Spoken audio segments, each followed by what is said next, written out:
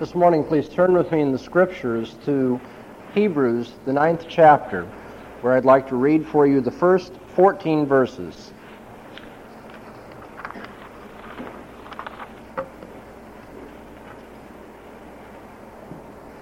Hebrews chapter 9, verses 1 to 14. The book of Hebrews is so well constructed and so integrated in its theological presentation that it's almost a shame to read any of it out of context.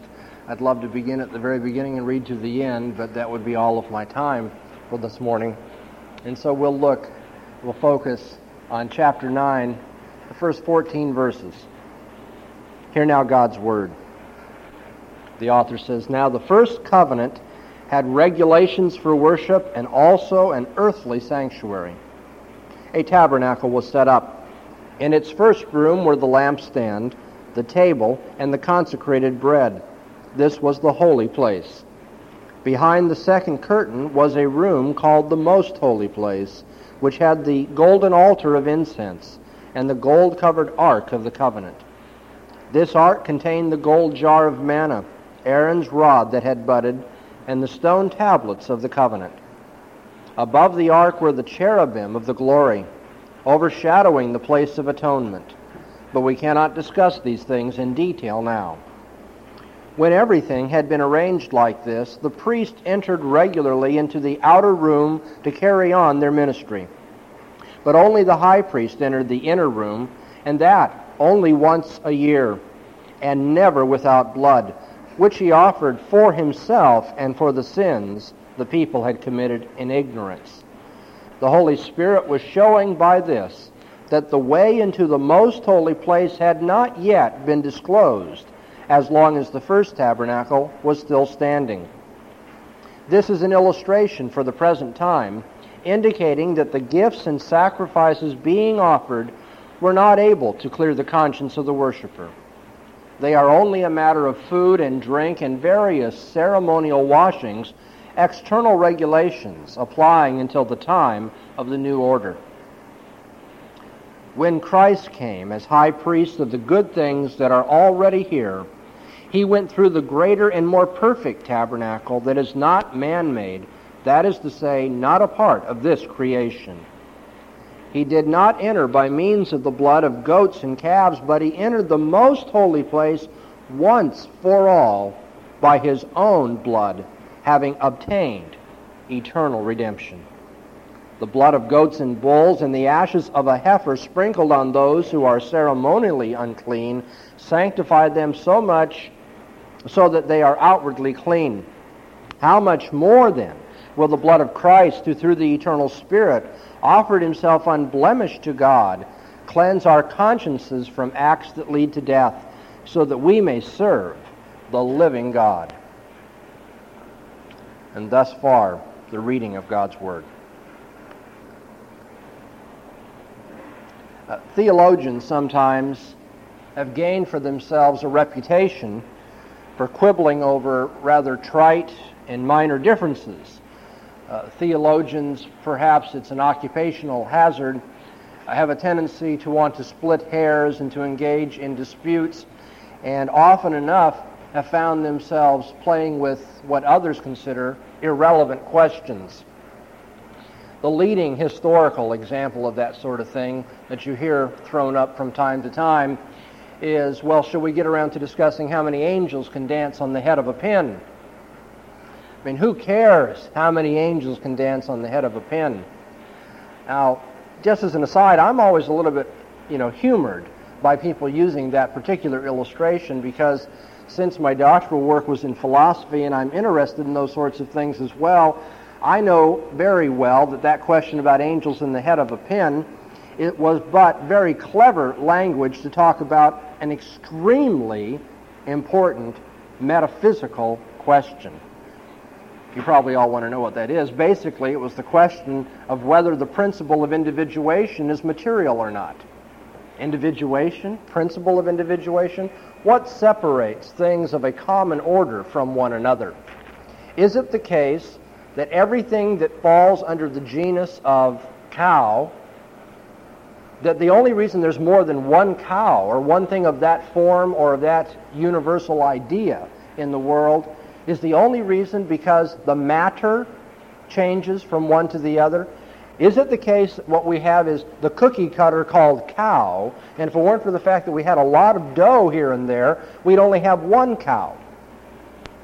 Now, when you ask that question, a clever way of putting it to you is, well, how many angels can dance on the head of a pin? If the principle of individuation is not material, then an infinite number of angels can be on the head of a pin, because material, or if you will, physical extension means nothing to individuation.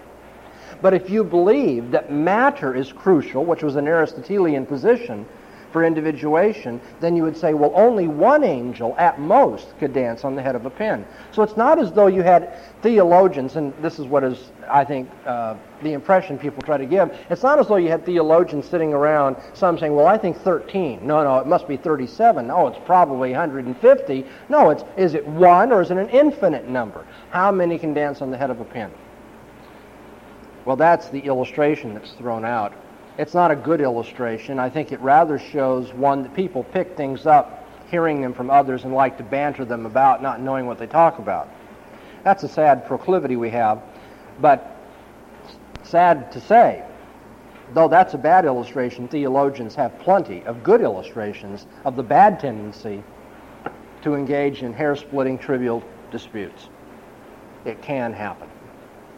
It often has happened. And whether it has happened as much as people say, the fact is that is a common perception in people's minds. This morning we are going to take up a theological question that separates one group of Christians from another. It's a theological distinctive which I have had people tell me repeatedly is one that is insignificant. It's one of these trivial pursuits that theologians should not be engaging in. And that is the question, for whom did Christ die?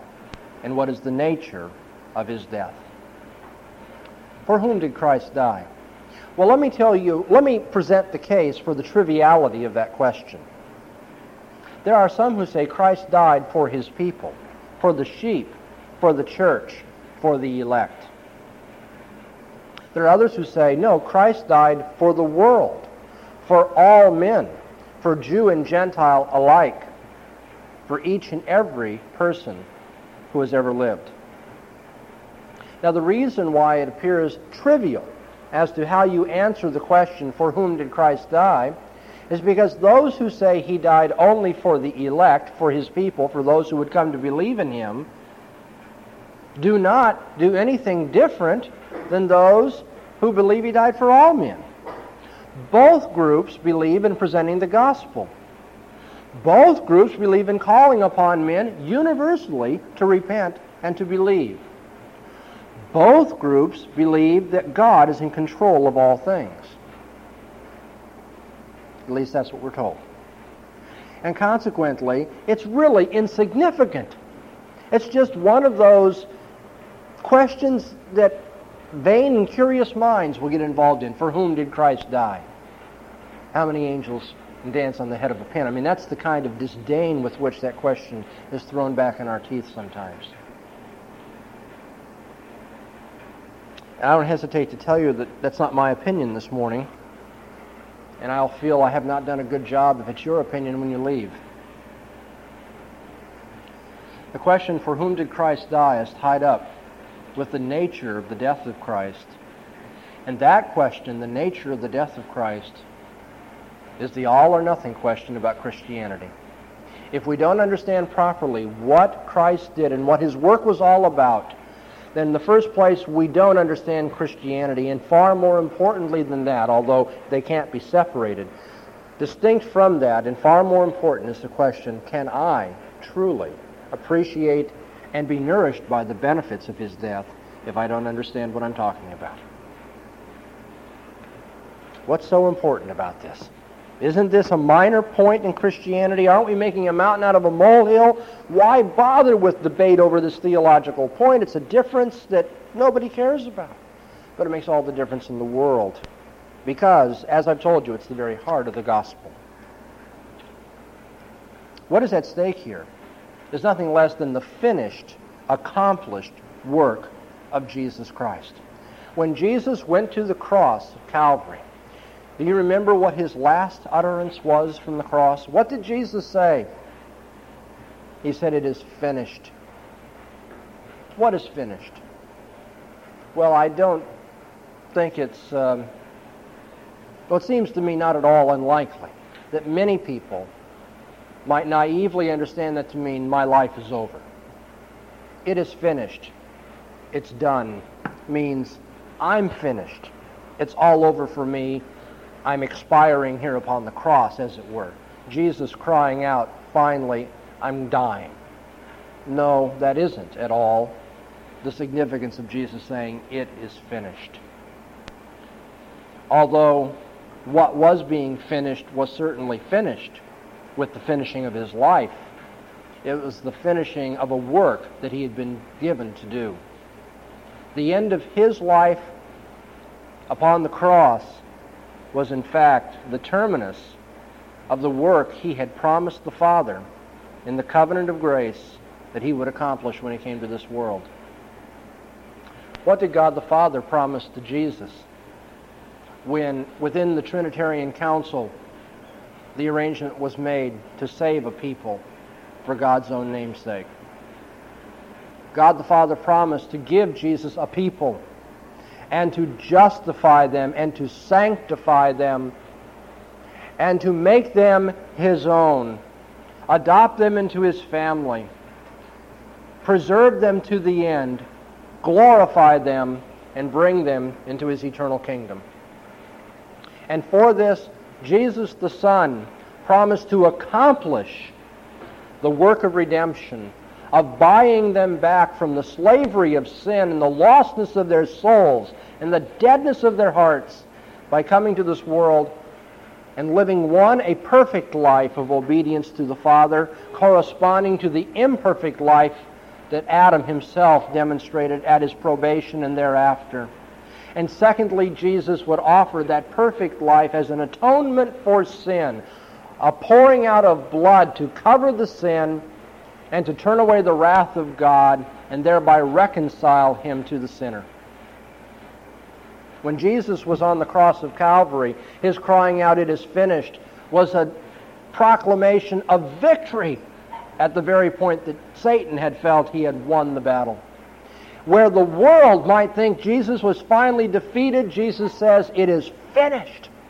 I have done it. I've run the course. I have reached the goal. It's done." The accomplished work of Jesus Christ is a precious doctrine, not only to the system of Christian theology, but it's a precious doctrine to my heart. I hope to yours as well as you think about it. When Jesus accomplished that work, what he was doing was ransoming those who were in captivity. Jesus came, he said, to lay down his life a ransom for many. What is a ransom? It's a payment that is made.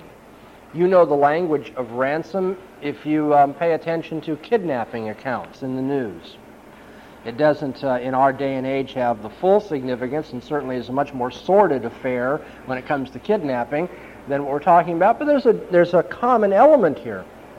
Someone is kidnapped, and the kidnapper calls a wealthy relative or friend or business and says that they want a ransom price.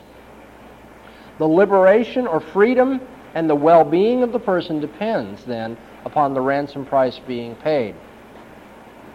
Not possibly paid, not potentially paid, not partially paid, but paid in full.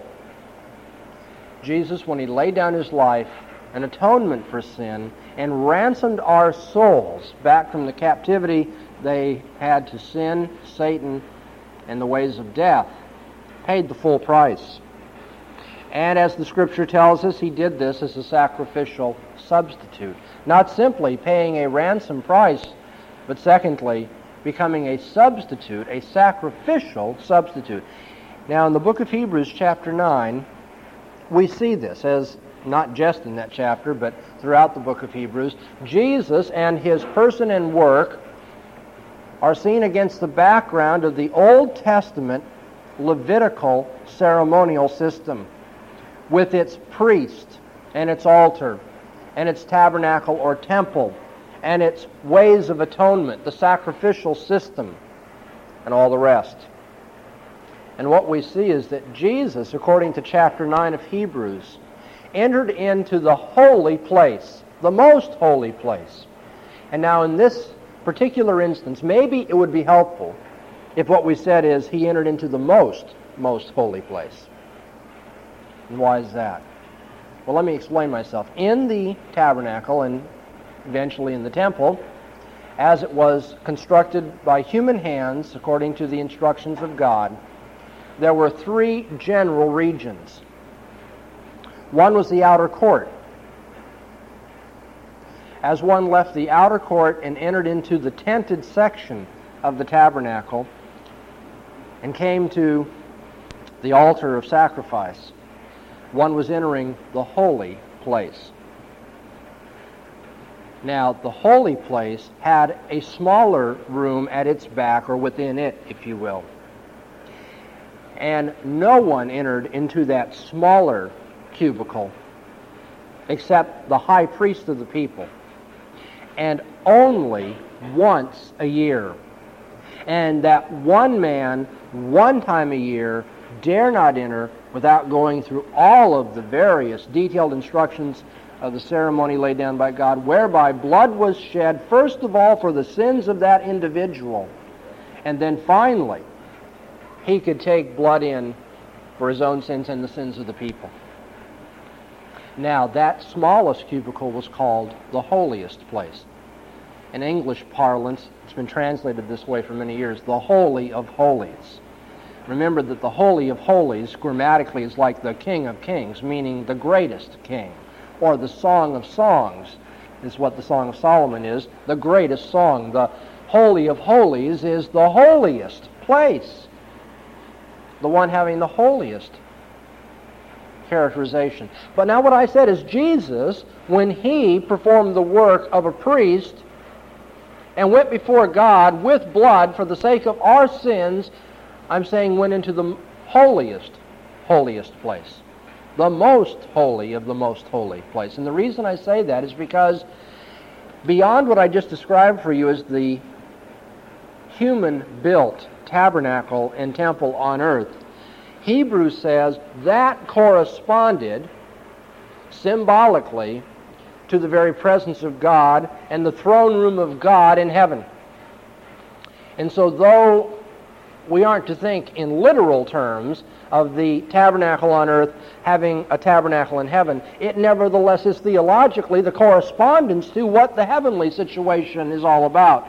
And Jesus, when he went to ransom our souls and to be a sacrificial substitute and to offer priestly intercession for us as his people, when Jesus did this, he went before the very presence of God in heaven. He went to the holiest place, not just, if you will, the symbolic holiest place on earth, but he went before the genuine holiest place of all, before his very Father in heaven. And Christ there offered his life an atonement for sin. Now this atonement must be limited. I mean, if we have any kind of evangelical faith at all, an evangelical faith that calls men to repentance and to faith, lest they suffer the eternal woe that will be imposed upon them as the Lord of the covenant curses them for all eternity because of their disbelief. If men are going to escape eternal damnation, they must repent and believe. Now, if that evangelical faith is to be preserved, the atonement must be limited. In some fashion, the atonement must be limited. For if you have a universal, unlimited atonement, then what you're saying is no man will suffer the consequences of his sin. No man will have to go to hell. No man will come under the eternal damnation of God on the day of judgment, for all sins have been atoned. Evangelicals, in responding to that possibility of universal salvation, regardless of the state of heart and mind of the individual who is being saved, evangelicals who have responded negatively to that have taken two approaches. in limiting the atonement. The one approach is to say what Jesus did not fully accomplish atonement. It laid a foundation for it. It began the process. It made it possible. It presented a potential work. He offers a gift, but doesn't complete the transaction. That's one approach. That is what might be called the loaded gun approach to the atonement. You have the instrument, the bullets are in the chamber, perhaps it is cocked, and now all it takes is something to activate it, something to pull the trigger. But Jesus doesn't pull the trigger. It doesn't go all the way, but everything is ready. He prepares it to that point. Or if you will, Jesus puts down the price for our atonement, but he expects us to go to the bank and to draw it out. He looks to us to finish that work, to bring it about, and to actualize what he has made possible. Or another way of putting it is that he potentially saved people, but didn't actually do so.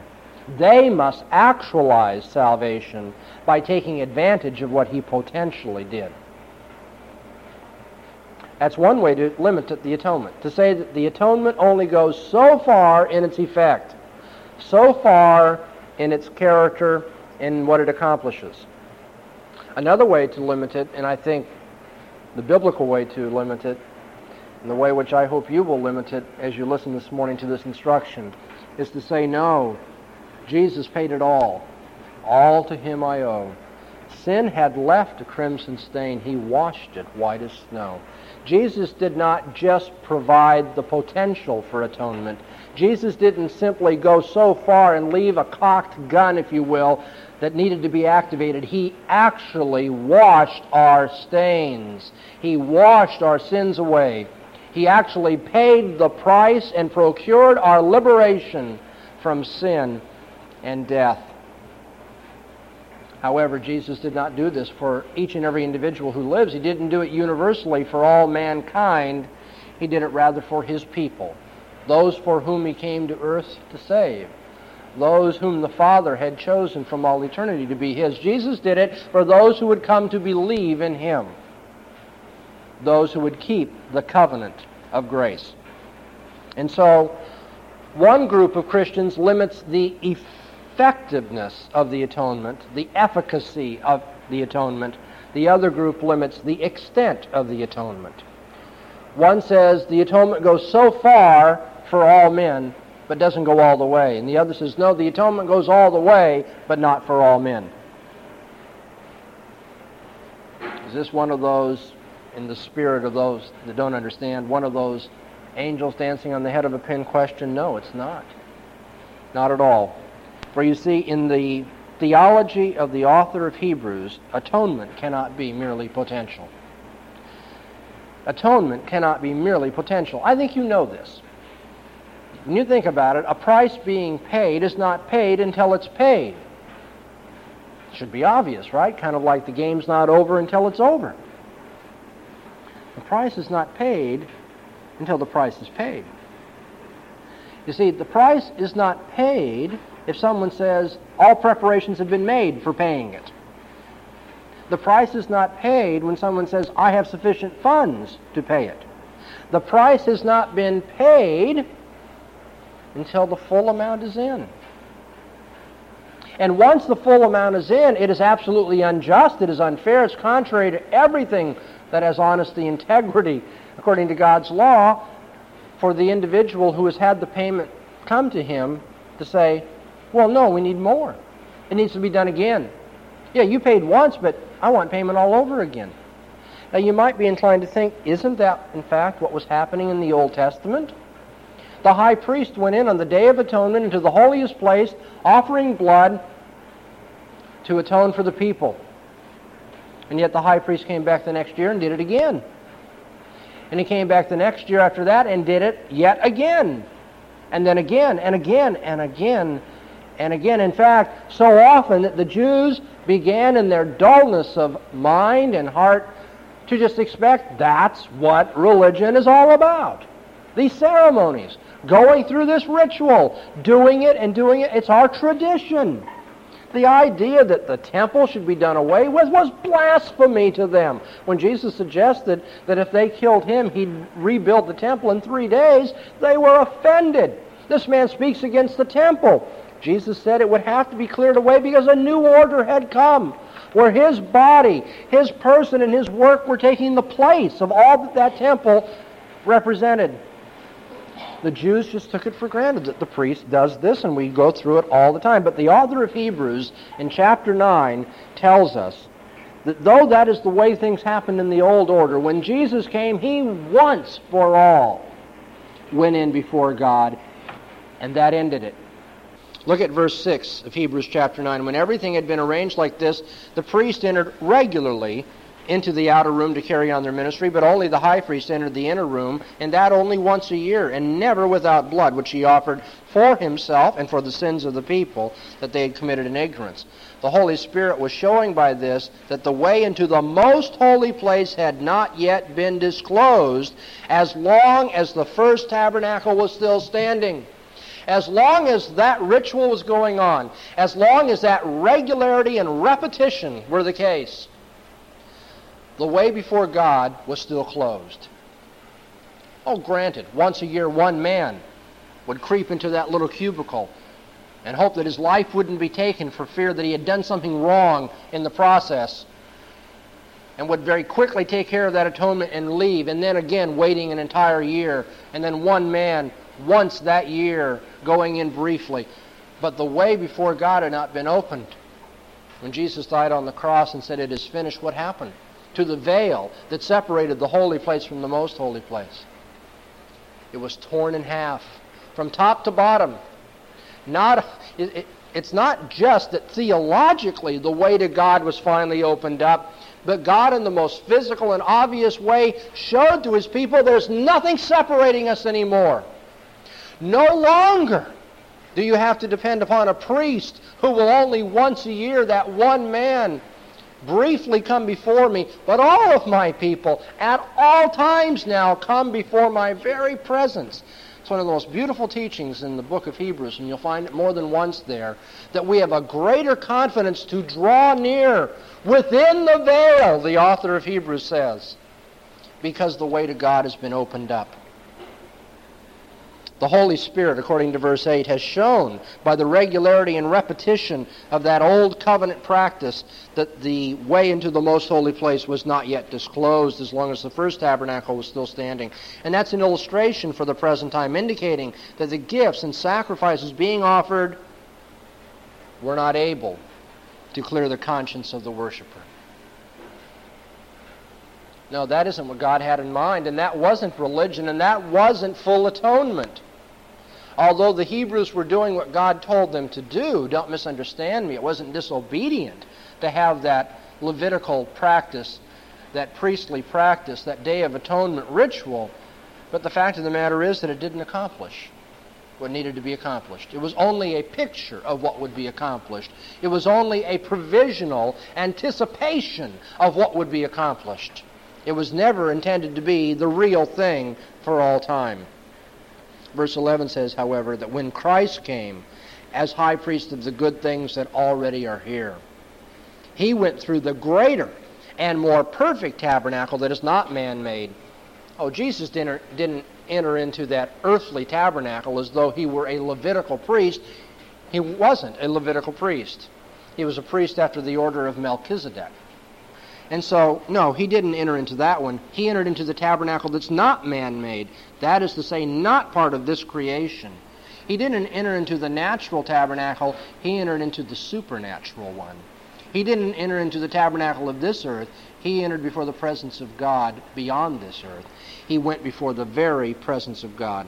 He did not enter by means of the blood of goats and calves either, but he entered the most holy place, what I've called the most holy place, once for all, by his own blood, having obtained eternal redemption.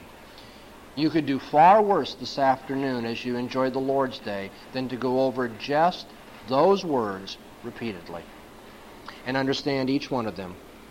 But he entered the most holy place once for all, by his own blood, having obtained eternal redemption, once for all. Not to be repeated, not to be regularly gone through some kind of a pattern, some kind of continuing ritual, but he did it once. There are some things in this world that are done uniquely. We've just finished watching the Olympics over the last couple weeks, and it is a little bit surprising to find that performances which were previously considered, so unique, have been repeated and bettered. That happens in so many walks of life. Things that are supposed to be so extraordinary, so one of a kind, turn out to be not one of a kind. But here's something that is genuinely and eternally one of its kind. Only once was this kind of transaction performed. Only once. And not just because there was only one person to do it, but because it only needed to be done once. And once it was done, it was done. When he entered into the most holy place with his own blood, he obtained eternal redemption. When Jesus went before the presence of his Father, he didn't simply make provision. He didn't simply potentially do something. He obtained something. Now, when you go into a store and you put down the money on the counter, you obtain your goods and walk out. That settles it. The transaction's done. The author of Hebrews says Jesus obtained eternal redemption. Not just made it possible. Not just did partially the work necessary. An atonement that is merely potential doesn't make sense. And by the way, an atonement that's merely potential wouldn't make Jesus a parallel to Adam at all, would he? Would it? Jesus actually saved us in the same way that Adam actually brought us down. The fall wasn't potential. It is not as though Adam did something which made it possible for all of us to be sinners. Moreover, Jesus didn't do something that made it possible for us to be saved. He saved us. Adam lost us. If you forgive my bad grammar, Jesus saved us. No potentiality about it. Those are actual transactions, actual historical events that had actual effects. Scripture declares the effects of Christ's work to be the giving of life, the purchasing of men, going as the intercessor before his Father, and dying in the place of others. In verses 11 and 12, Christ's work is modeled, as we've seen, against the Old Testament system. We've already seen the inadequacy of that former system, and by contrast, the point of Hebrews 9:11 is that Christ has fully obtained redemption. And what does that mean? What are the benefits of that particular theological distinctive this morning? How is it important, as I told you at the beginning, that every child of God, every member of the eternal kingdom of Jesus Christ, learn to sing, Jesus paid it all to him I owe? Well, it's important because we don't want to think that Jesus only had a self-starter kit approach to salvation. Now, you can get those sorts of things in lots of different areas, whether you're cooking or building things. You can get a self-starter kit. It's kind of like, you don't know enough to get it going, but if somebody kind of gets you on the right road and gives the instructions and does the initial work for you, well, then you can finish it out. Well, if you have a self-starter kit, let's say you're building a boat at home and somebody has given you some of the things you need to begin and the finishing instructions, you don't owe everything to the person who gave you the self-starting kit,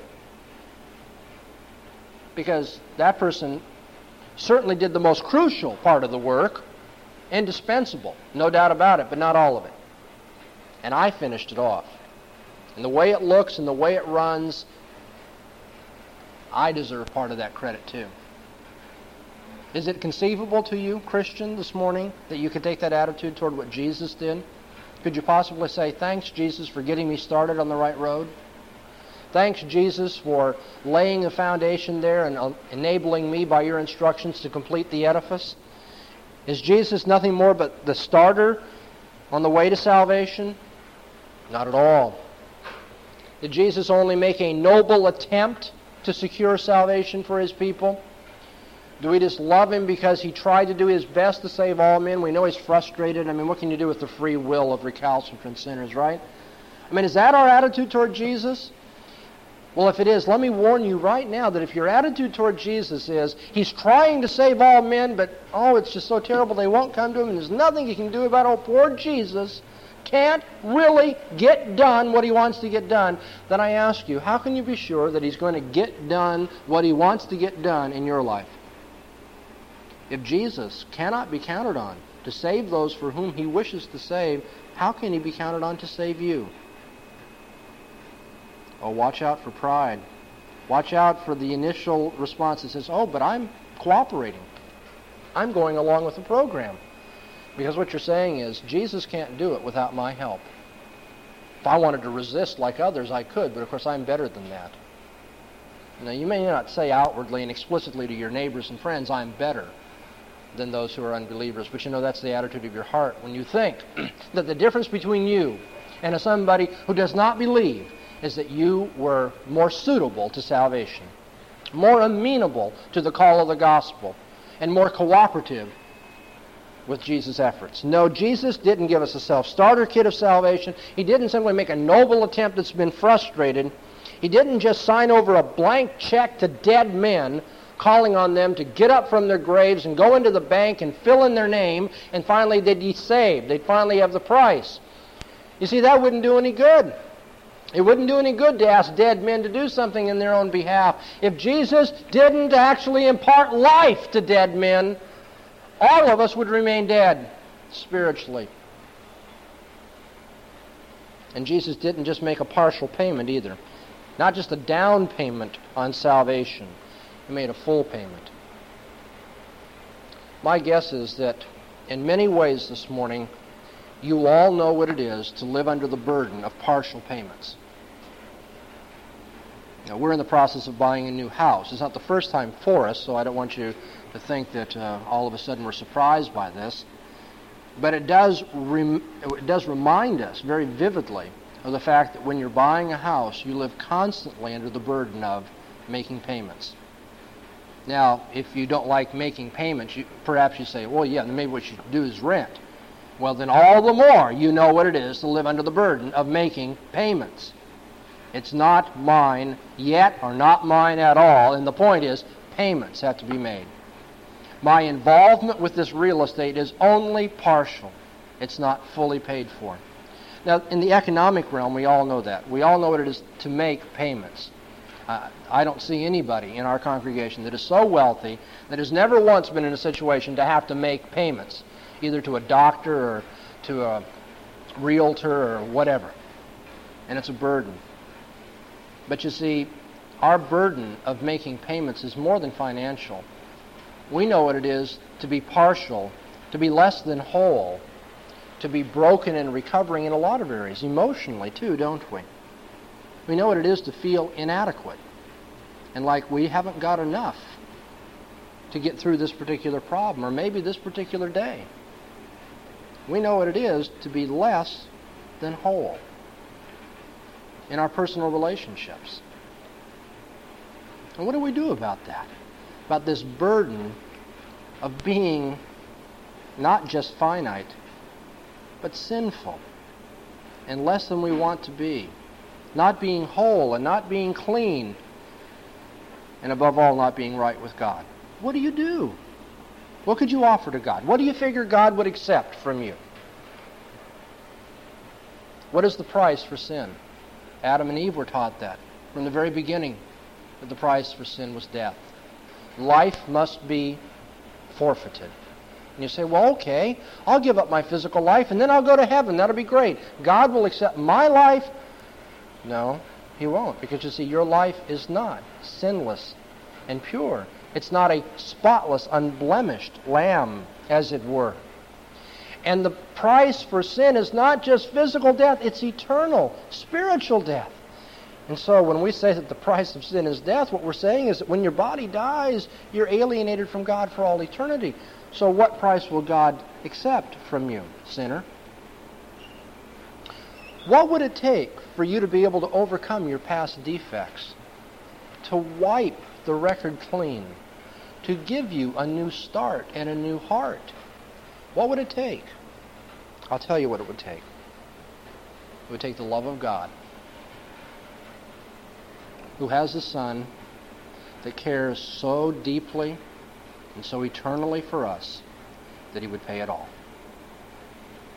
You know, if Jesus came to this world and he said, Dr. Bonson, I'm going to pay every bit for your sin except the last drop of blood.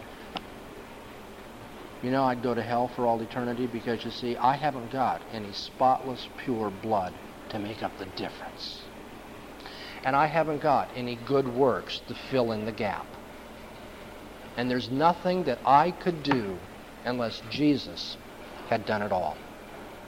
The author of Hebrews tells us in this reading this morning that if we understand that Jesus obtained eternal redemption, notice verse 14, how much more then will the blood of Christ, who through the eternal Spirit offered himself unblemished to God, cleanse our consciences from acts that lead to death, so that we may serve the living God.